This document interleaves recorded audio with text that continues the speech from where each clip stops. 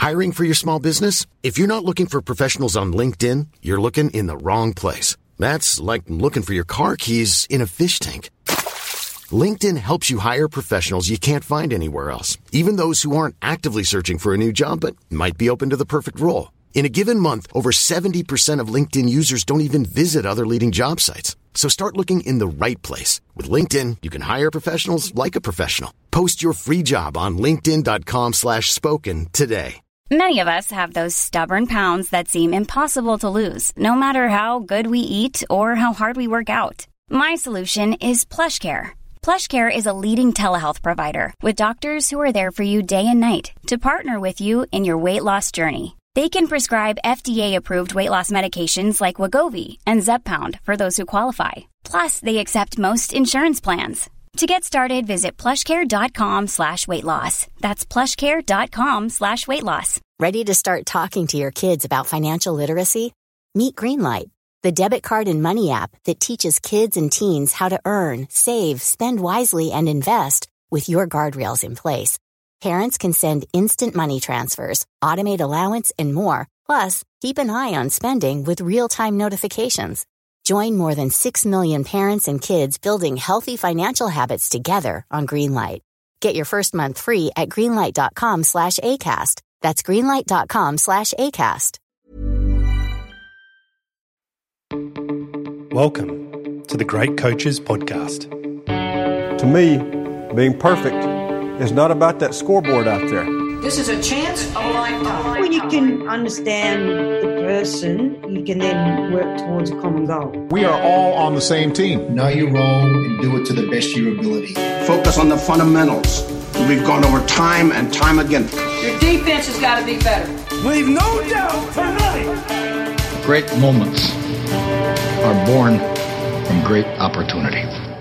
My name is Paul Barnett, and you are listening to the Great Coaches Podcast, where we explore leadership through the lens of high-performance sport by interviewing great coaches from around the world to try and find ideas to help all of us lead better. Our great coach on this episode is gold medal winning soccer coach Beverly Priestman.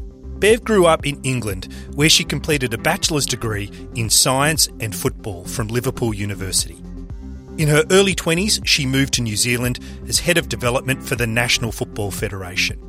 She then moved to Canada as an assistant to the national women's team coach, as well as coaching the Canadian women's team at the FIFA Under-17 World Cup. From there, she returned to the UK to work as an assistant for Phil Neville, who was coaching the national women's team and helped guide them to 4th place at the 2019 FIFA Women's World Cup in France. Then in 2020, she was appointed head coach of the Canadian women's team and famously led them to a gold medal at the Tokyo Olympics. Bev is a coach who at only 35 years old already has almost 20 years' experience across 3 countries. This perspective, coupled with her energy, gives her a depth of wisdom that is motivating and inspiring. She is strongly values-led, and she talks a lot about the role that bravery has played in her life and how it helped shape the focus of her team so that they could fulfil their mission of changing the colour of the medal at the Tokyo Olympics. Some of the other key highlights of the interview for me were how in high-pressure situations she sees her job as lightening the mood so that people can perform at their optimal level. How getting herself out of her comfort zone and diversifying her experience allowed her to grow in confidence and belief. And how she used the pandemic lockdown to self-develop by focusing on who she was as a person, her values, and the team culture she wanted to develop. Bev is a coach with what I expect will be a long and successful career ahead of her, and I hope you enjoyed as much as we did. And just before we go to the interview, if you're a first-time listener, you can check out our library of interviews with other great coaches at our website, thegreatcoachespodcast.com. After request from some of our listeners, we are also going to start running interactive webinars on the themes that the great coaches discuss. For example, culture, leadership, or high-performing teams. They will be free to join, but numbers will be limited to ensure good discussion and debate. And so if you would like to attend, please let us know using the contact details in the show notes. And now, please enjoy our interview with Beverly Priestman. You're listening to the Great Coaches Podcast. Good morning, Bev Priestman. welcome to the Great Coaches Podcast. How are you today? Amazing, Paul. How are you? I'm going okay. It's a bit deep, dark and dreary here in Bucharest, but of course, maybe you could tell us where you are in the world and what you've been doing so far today. Yeah, so I'm in not so sunny Vancouver. It's a gorgeous place in the summer, but in the winter it does rain a lot. So yeah, just starting my work day really here. Glad I could get a little bit of your time just before you have a break, because I know you've been in camp as well. So it's great to get this chance to talk to you. And maybe I'll also ask, because some of our listeners won't know where that fantastic accent comes from. So maybe you could tell us about that as well. Yeah, so originally born in the northeast of England, a small town called Consett, which is actually famous for steelworks, but a small working class town up north in England. But I've got a bit of a blended accent because, as you'll probably unpick in this interview, I've sort of travelled the world, lived in different parts of the world, but I think that strong, thick northern accent is going to stay with me. Maybe before we get on your journey, let's just start with some of the great coaches you've had experience with. There's John Herdman, Mo Markey and Phil Neville. I'm sure there's many others you've met on your journey as well. But from this perspective, what is it you think that the great coaches do differently that sets them apart? I think some of the great coaches, one, they have a way of motivating and untapping something in everyone. They see something in everyone and make you feel that way. Certainly, John Herdman was my coach before he was my boss and I worked for him. And he definitely has this ability to make you feel on top of the world and make you feel like you've got huge potential and try and help you achieve that potential. And I just think for me, it's much more than X's and O's and the tactics. That's like an added bonus. I actually think it's the people skills, the social emotional part of connecting with someone to try and help them perform on demand, because I think that's, particularly in the arena that I'm in, that's my job, is to help these players perform when it really matters. We'll get into that performance when it really matters and the Olympic gold medal as we go along. But maybe I'll start back at university, because you've got a Bachelor's of Science with honours in science and football, which is a great combination. But knowing what you know now, what do you wish they had taught you back then in university? Yeah, I think I learned about muscle metabolism and everything, and I've not used it once. I think for me, it's like the people part. Again, I'm in a business where you're leading people, you're trying to untap potential. I actually think you can have all the degrees in the world, but I think in the modern world, you've got to be able to take a group of people with you, and you've got to inspire and push forward and break new barriers. And I think at university, because I was in part of the sports team, I think sport teaches you a whole load of life lessons and values. But if I was just at university and I just did my degree, I think you lack that people part, the leadership, the working with people, all the lessons that you learn through winning, losing, and all of them lessons to be learned. So Bev, in your early 20s, you abandoned the idea of being a school teacher and you moved to New Zealand, other side of the world, to take up the role as development officer with New Zealand Soccer. It must have been exciting, but perhaps also a little scary. And I'm wondering what you learnt about yourself, given that you just referenced life lessons through that experience. I actually think me going to New Zealand was one of the best things I did. I think why? Because it's a small country on the other side of the world, and what you learn in a country like that is there's a lot of innovation going on because they can innovate, because they're not dealing with red tape and politics. You can influence people a lot easier. And then the second thing I would say, and because of that, I got my hands on a lot of things. Like, I was diverse in my skill set, and I think that is paying off now in me being able to lead, shape, tweak, change things because I've got that diverse experience. I think the other thing is a big fish in a small pond. So actually being in New Zealand and coming from England where, you be that small fish in the big pond, it actually filled me with a massive amount of confidence, which I think you speak to a lot of people. You ask my wife, she would say, you've got not arrogance, you've got some of the highest level of confidence I've seen in probably female coaches.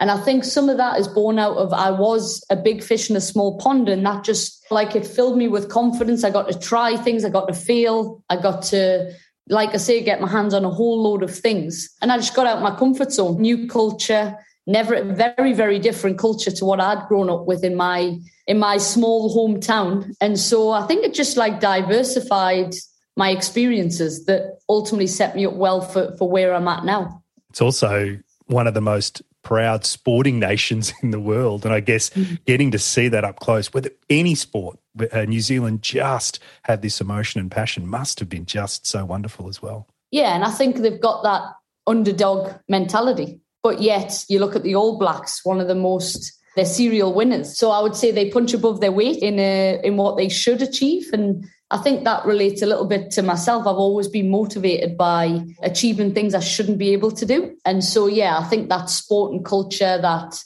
like I say, you're mingling with coaches from different sports that, again, where I'm from, football is the only sport, maybe a bit of cricket, but very much I was football through and through. And then you go to New Zealand and you see women's netball, rugby, soccer, like the list goes on. And you're rubbing shoulders with other sports, and you're probably talking a little bit more about the how of coaching, not just the what.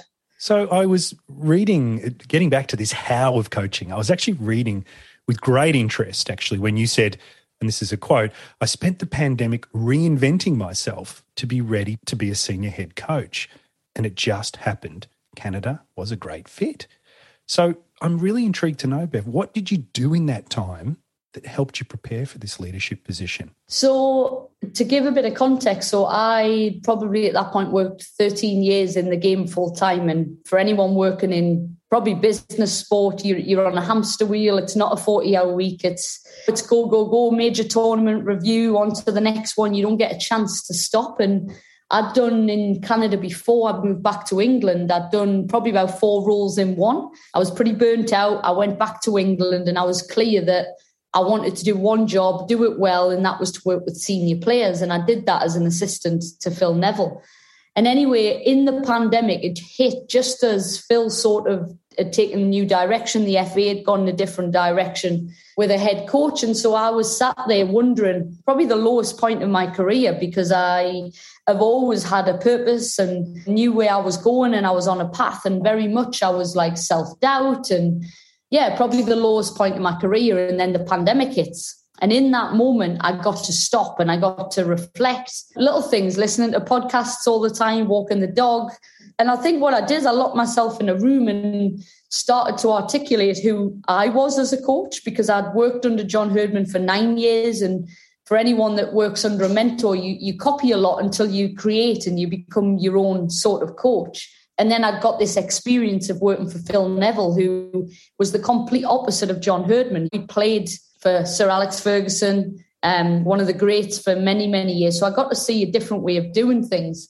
So in that pandemic, I locked myself in a room. I developed like who I am as a person. What are my values? What will my culture look like? How do I want to play? And so I articulated this and became really, really clear about who I am, what I was going to be about, should that first senior head coaching position come up. And obviously Canada, they came calling from my previous time there. And I felt really ready, refreshed and clear to take on that position. Bev, you have such drive and you take such a deliberate approach to your own self-development. However, I'd like to spin it around a little bit and ask you, when it comes to the development of your staff and your players, is there any particular methods that you've used that have produced better results than others? Yeah, I think like what I would say I have to be as a leader, and any leader, I think you have to get your head above the clouds. So that can be a run, that can be whatever it is that allows you to zoom out. Like right now, going into the holiday period, I'm the most zoomed out I've been all year because I've been so operational. So I would say as a leader, my job is to get my head above the clouds, and to be able to do that, I've got to have the right staff, the right players around me to allow that space to happen.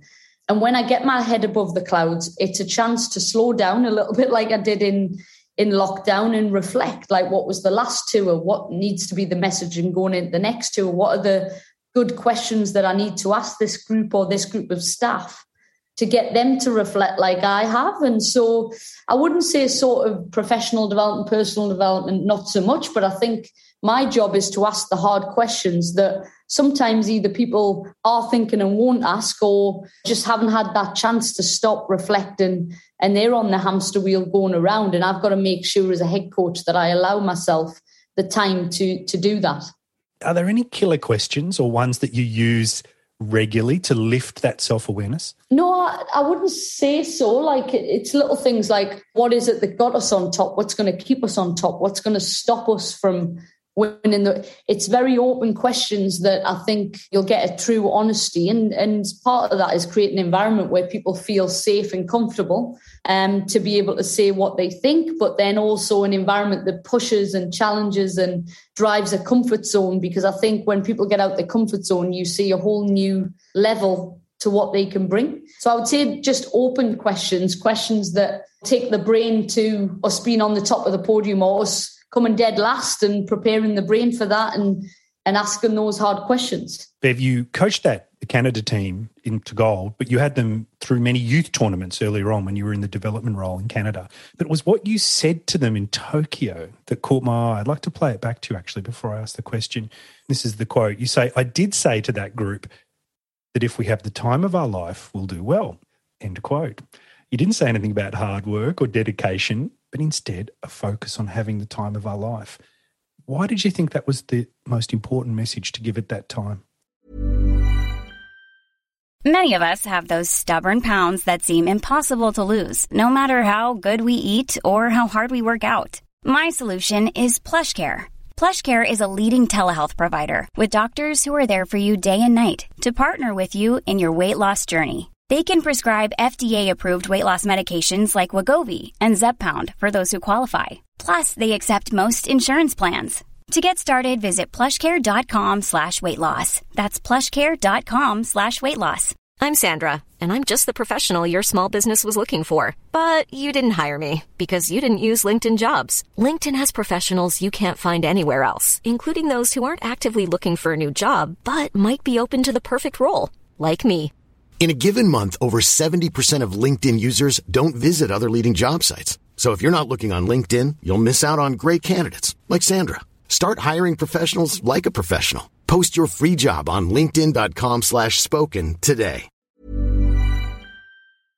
I think, well, for me, the hard work and the dedication, that's a given. I think anyone that is in high performance sport puts the shirt on, that's a given. I wouldn't have selected them for the Olympics had that not been the case. I think what I realise is in big moments, right, in Olympic Games, some players, it's their first one. For Christine Sinclair, might have been their fourth one. But there's enough pressure there, enough pressure, enough scrutiny. My job is to lighten that and, like I say, provide an environment where they can perform on demand.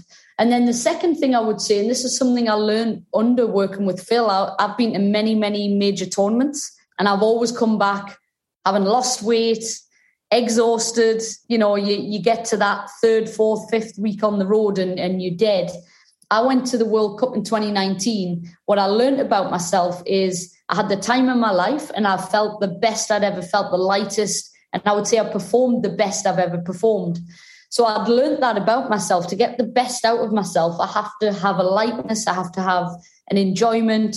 And I think translated that into the players. They have to feel, they have to love coming to camp, be themselves, bring their personality. It has to be an environment where they can thrive, because ultimately we only get them for, let's say, 10 days every month, every 6 weeks. They're working hard day in, day out outside of that environment.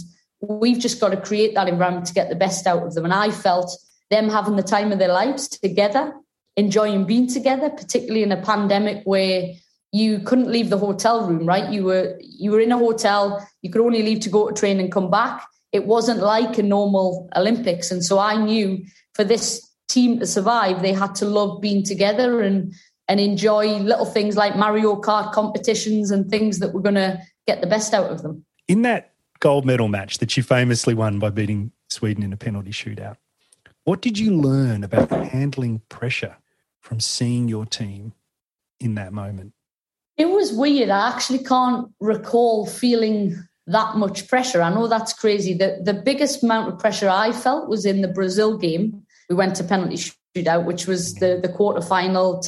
And the reason why is because if we'd gone out in that Brazil game, we couldn't achieve our vision, which was to change the colour of the medal. And I remember in that shootout feeling it more than ever. Christine Sinclair missed a penalty, which is unheard of.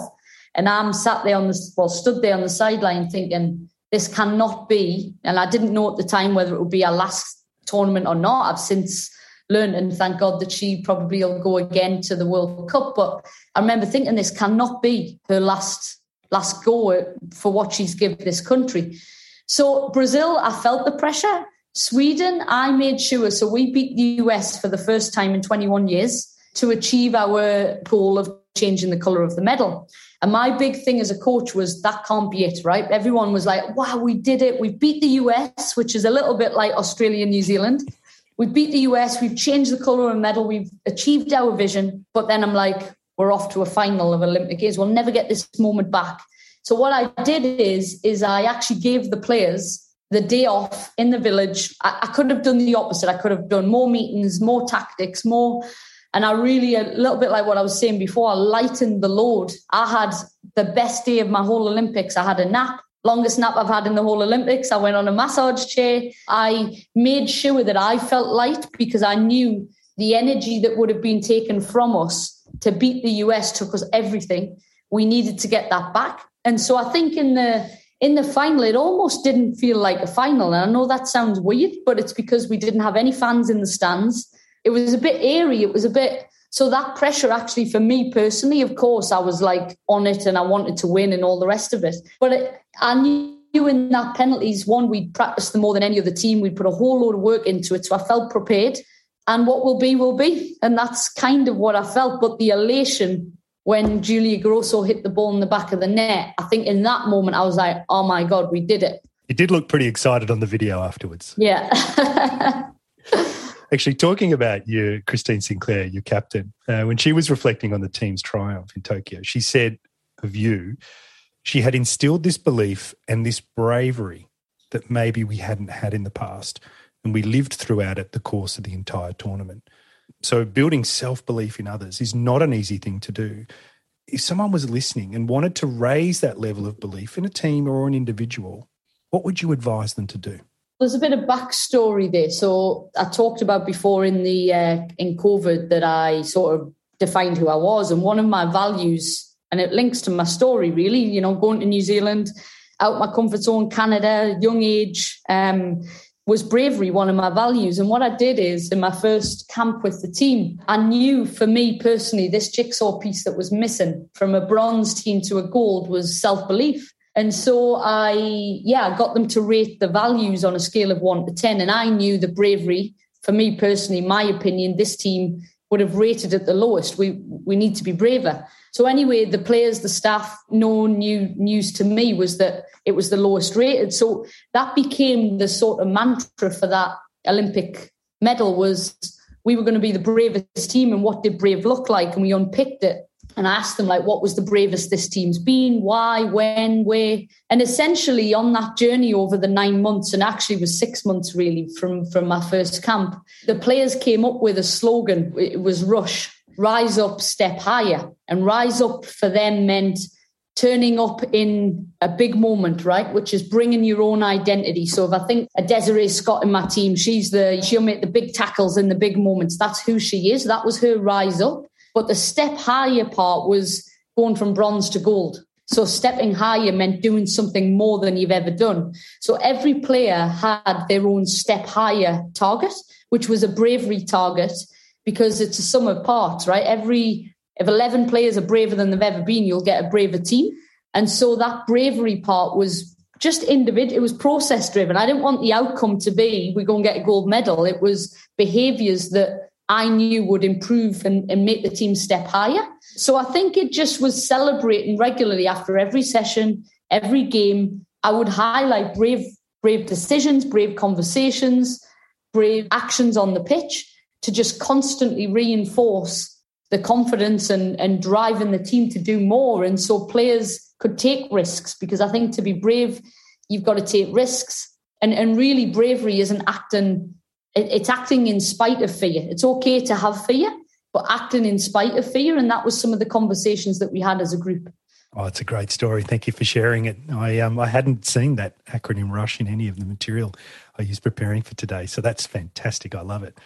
Actually, getting back to this brave conversation thing, I'd like to drill into that a little bit because I read where you actually talk about wanting the pressure and scrutiny that comes with a head coach role. Yeah. But when there is inevitably feedback or criticism that goes with it, do you have any particular ways of dealing with it that you've found more helpful than others? Yeah, I think I've surprised myself because I remember I got the job and my wife said, whatever you do, don't be too nice, because I'm genuinely just a nice person. And so I think what I've learned is under pressure, you get the best out of me. I'm a little bit like, and it might be a little bit of ADHD, I'm not sure, but I'm a lastminute.com. You get the best out of me in them moments when it has to be done tomorrow or when it's a big assignment it would have been at university, whatever that looks like. I've made some big, tough decisions that actually have surprised myself in this last sort of period. But I have, obviously there's always criticism, but I think it actually drives me. It can do one or two things to people. It can affect their self-confidence, but I never want to feel that criticism again. And so it drives me to find another level. It's like this Mexico tour we just had. We missed a lot of players, but people won't know that, and altitude and all these things. But I'll make sure that never happens again, that we never get beat off Mexico, because it's like I've learned about myself. I actually hate losing more than I enjoy winning. And I think that's the driver in me, is I'll do anything to make sure we don't lose. So tell me, if you'd be comfortable enough to share it, a piece of criticism that has driven you to the success that you've enjoyed recently. Well, I think one of the lowest points of my career at youth level, we didn't qualify the under-20 team. We lost on penalties to Mexico. At the time, you're just on a wheel, right? And, okay, well, it was this, it was that. Again, when you take a step out of your role, you reflect. And I remember I was locked in my room. I was living tactics on my computer, but I wasn't connecting with people. I was a 5-year version of Bev Priestman that now refuses to be a computer coach. That's sort of the joke in my staff. I'm like, no, I need to have my head above the clouds. I need to have that clarity. And so there was a whole load of criticism with that. And inadvertently, I've gone away, I've got better, I've come back and I've won a gold medal. So I think just some of them moments define you, but you don't actually know it in the moment. You probably get defensive and, keyboard warriors and all of this sort of stuff. But actually, it drove me to work harder, to be better. And here I am with that gold medal, hungrier than ever to make sure it wasn't just a one-off for this team. Bev, I have another great quote from you. This one is particularly good, and I think I'll try to read it slowly and correctly, because it's one I was sharing with my daughters earlier and they thought it was good too. And you say, for young aspiring female coaches or players who are coming out of the game and want to get into coaching, I do think having a female role model as Canada's coach, I do think that's important. Could you tell me about one of your role models and what you learned from them? Yeah, so if I talk about the impact of a female, I think I've realised since coming back from the Olympics, the importance of having a female do well on the world stage. I don't think I valued it as much as I have, but I know that a lot of female coaches now see, and you dream it, but then you go and see it happen. I think my Mo Marley, who, when I was at university, she was at Everton Ladies. And like I said, I'm from a small town. I was the only girl who played on my team and all the rest of it. For the first time, I got to see Mo Marley, who was a professional coach at Everton Ladies. And I went down to the training sessions 6 weeks in a row, put a cone down, and eventually she got me involved. But I think for the first time, I got to see a strong female who was making a profession out of being a soccer coach. And that was obviously many years ago. It's very different now. But that definitely inspired me to say, listen, actually, I can make a career out of this. Because as a kid growing up, I'd only ever seen Kevin Keegan, Alex Ferguson, like the men's Premier League male coaches. That was all I'd seen. And for the first time in my career, I got to be around, watch, learn around a female coach. And I think that gave me that kick to say, I'm going to be a full-time professional coach. And of course, here I am. With a gold medal. Bev, if I could take you back and introduce you to that young girl in County Durham who was the only girl on the football team with all the boys, knowing what you know now, what would you tell her? Dream big. I think I have absolutely no regrets in any career path I've taken, but I think one thing I've always done is dream big. Yeah, that would absolutely, I wouldn't change a thing. It would be to dream big, because I think you dream big, you have passion, you ultimately then, passion means hard work, and you work hard for whatever you do, and you'll go and achieve your dreams. Bev, you've been really generous with your time, given that you're about to take off and enjoy a break. So maybe I could finish with just one final question and perhaps a quote to give it context. You say, things can be difficult for female coaches. It's never a straight path. There are always obstacles. But if you're passionate about what you do and you dream big, sometimes good things come your way.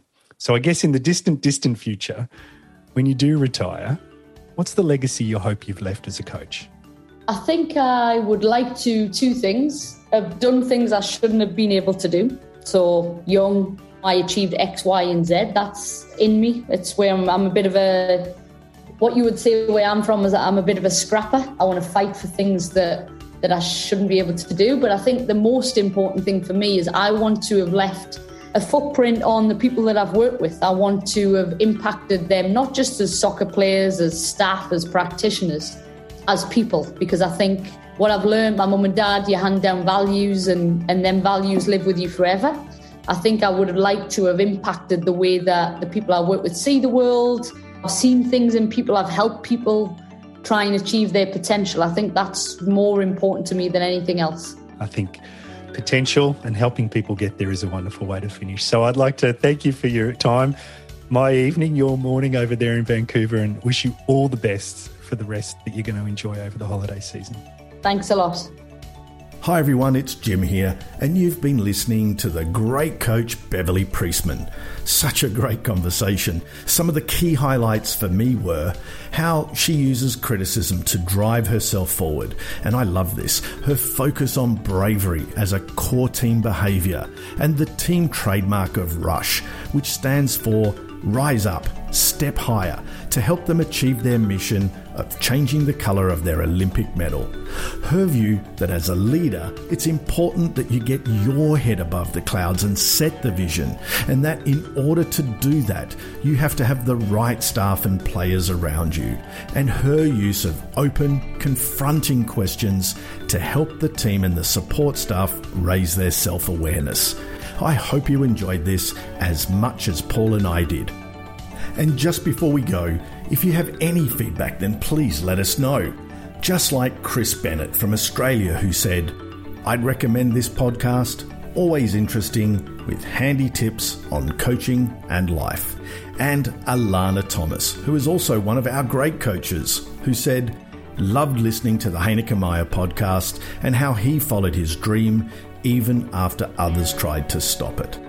Chris, Alana, thank you. It's the interaction with people like you from around the world who listen to us that give us great energy. All the details on how you can connect with us and other people who are interested in the leadership insights from great sports coaches are in the show notes.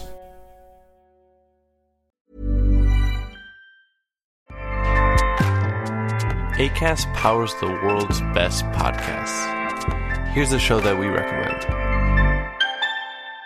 The Real Housewives is a guilty pleasure for most, but if you're looking to not feel guilty about that pleasure, tune in to Everything Iconic with me, Danny Pellegrino, where I break down all the messy moments and behind-the-scenes antics of Bravo's popular franchise. And on Everything Iconic, I also interview celebrity guests like Kelly Ripa, Keke Palmer, Drew Barrymore, Cameron Diaz, and more about their guilty pleasures, their past work, and so much more. So if you're pop culture obsessed and find yourself watching way too much reality TV like me, tune in to Everything Iconic with Danny Pellegrino, wherever you listen to podcasts.